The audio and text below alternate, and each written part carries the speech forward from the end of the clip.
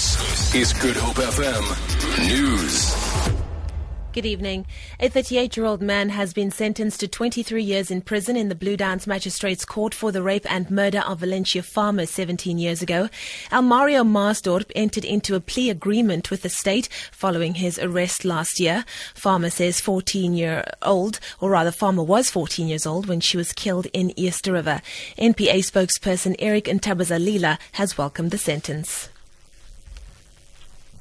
The co-accused of Maasdorp were arrested. They were sentenced in 2001, two to life and one to 23 years. Last September, the accused was arrested and he appeared in court several times where he pleaded guilty. And today we finalized the plea and sentencing agreement. We hope the family and the loved ones of Ms. Valencia Farmer will be able to find closure.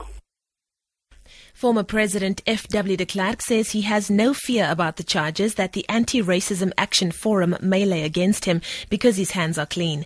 De Klerk was reacting after the forum, a new organization, said it would lay 22 charges against de Klerk and former Police Minister Adrian Vlok.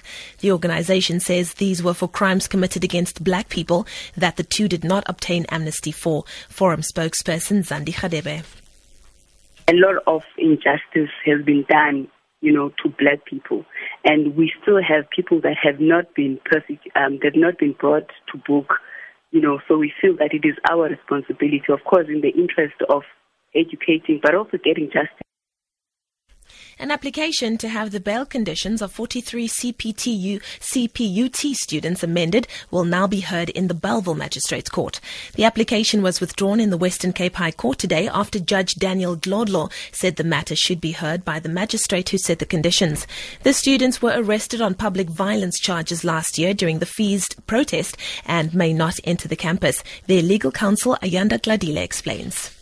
He is of the view that such a matter would have been dealt at the magistrate court, and that in the event that the magistrate court had refused to amend the bail conditions, then we must approach this court to appeal the decision of the magistrate court. Our position, of course, was that it was within the right of the students to approach this court. But as far as the merits of the prayer, which is that the amendment of the bail conditions, it has not yet been decided.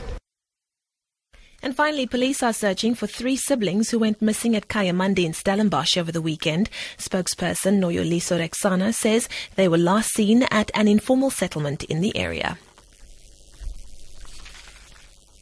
Their ages is 7, 8 and 11. It is believed that the children are on the Mbekweni area. The matter is handled by social development as well as the police. We are investigating all the possibilities. For Good Hope FM News, I'm Leanne Williams. Good Hope FM.